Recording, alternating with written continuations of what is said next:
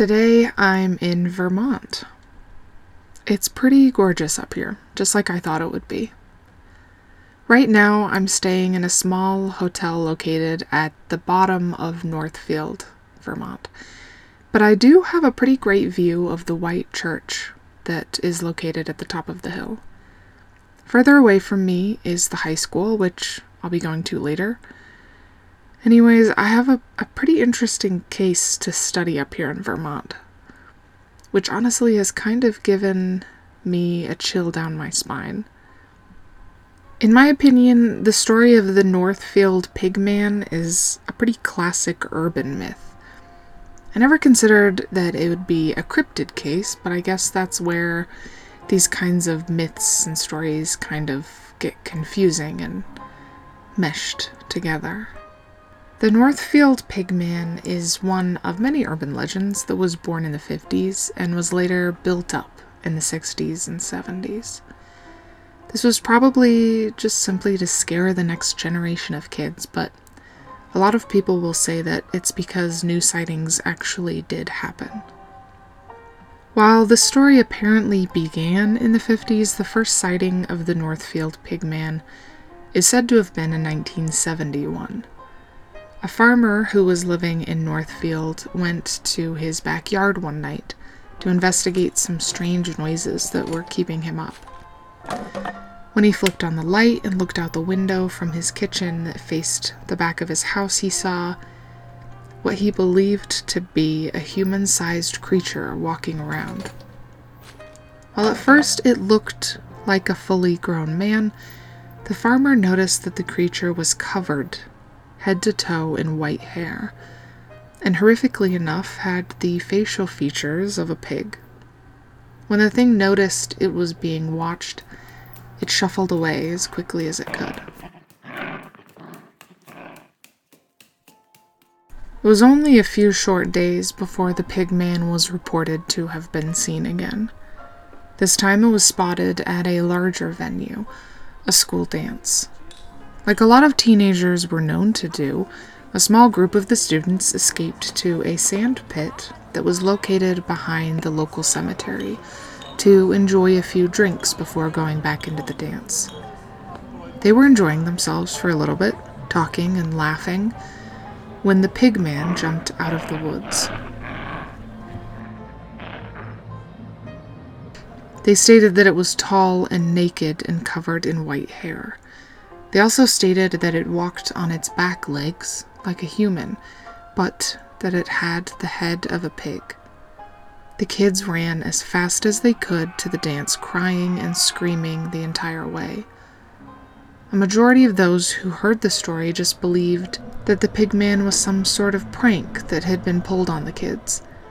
A few people even went back to the sand pit to see if they could find any trace of the Pigman, or even see him for themselves. The only evidence they could find of him was some grass that looked like it had been trampled down. It was later that the Pigman was associated with a place called the Devil's Washbowl, which is located between the towns of Moortown and Northfield. Known for its waterfalls and caves, the Washbowl also became famous for being the home of the Pigman, and supposedly a place where in one of the caves was found a pile of hay, animal bones, and hoof marks. While kids would often go up to a nearby pig farm to look around and investigate, the Pigman seemed to be a little more interested in the couples that would go to the Devil's Washbowl to make out. One couple reported that the car they were parked in had been clawed at and scratched up. One of the side mirrors had even been taken off, though it is possible that they had just been in a minor accident and decided to blame the damage on the Pigman as a scapegoat.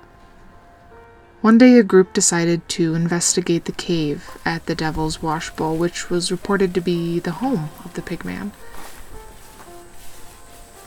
While hiking to where they believed his nest to be, it said that the Pigman carried one of the men off, leaving his girlfriend screaming in fear.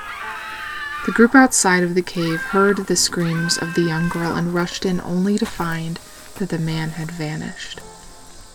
While search teams were put together and the man's picture was plastered all over the town, it said that the only thing they found of him was his ripped-up clothes. Something interesting about this part of the story was that a local farmer was said to have come forward just a few days later with his own fantastic claim that he had seen a naked man going through the garbage outside of his house. When he saw the face of the man, he stated that it was none other than the man whose picture had been spread all over town. Later reports of the Pigman involved teenagers who went into the woods to drink beer.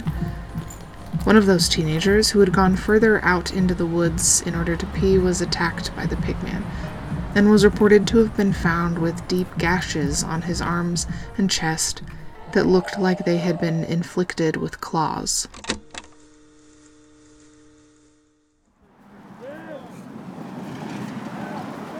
I'm at the high school right now.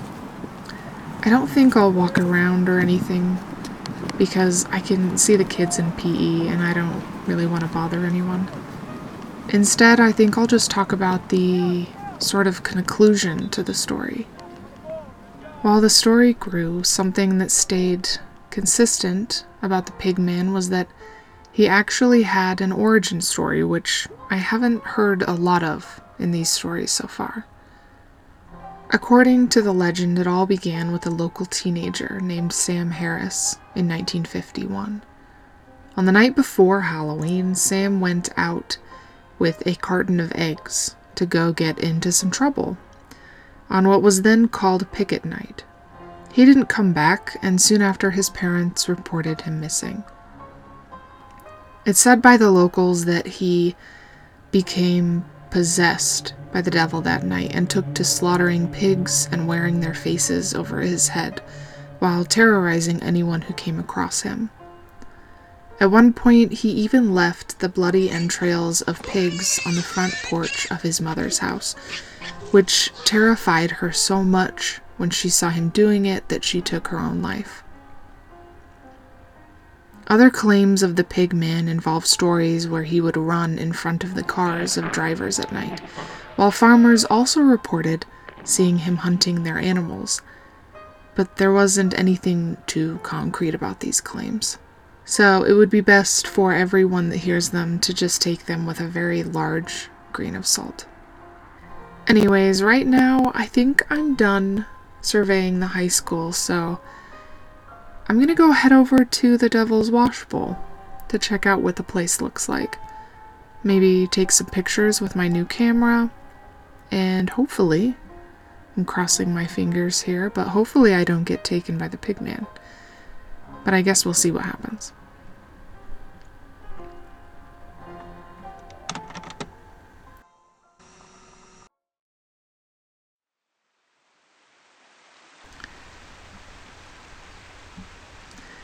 Well, it's pretty here at the Devil's Wash Bowl. While I was walking up to this spot, I actually came across an older gentleman who I talked to for a minute. I said I had never been here before, and he told me actually a little bit about the history of the place, but not really anything about the Pigman. He said that he grew up hearing stories of how this was the place where the devil was known to wash his dishes, which was where it got its name, apparently. But I guess up here is where... Sorry, it's kind of a steep climb. This is where the main cave is, where the Pigman supposedly lives.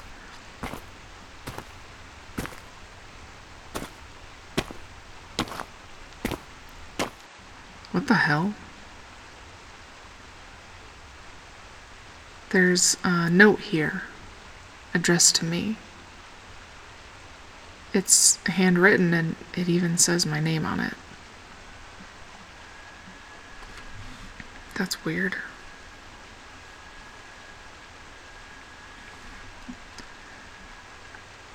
It must be meant for someone else, 'cause I don't know what this means. It says in quotation marks, I cannot say that truth is stranger than fiction because I have never had acquaintance with either. That's weird. There must be another Phoebe in town or something. I mean, I didn't think it was that popular of a name, but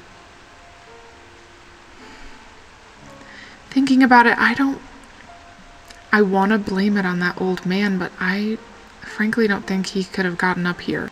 He was hobbling around on a walking stick, so it's not like it's a threatening note or anything, but I think I'm still gonna get out of here. Thank you, Ghosts from the Future, for listening. It's getting cold in here, so I'm gonna go. Bye.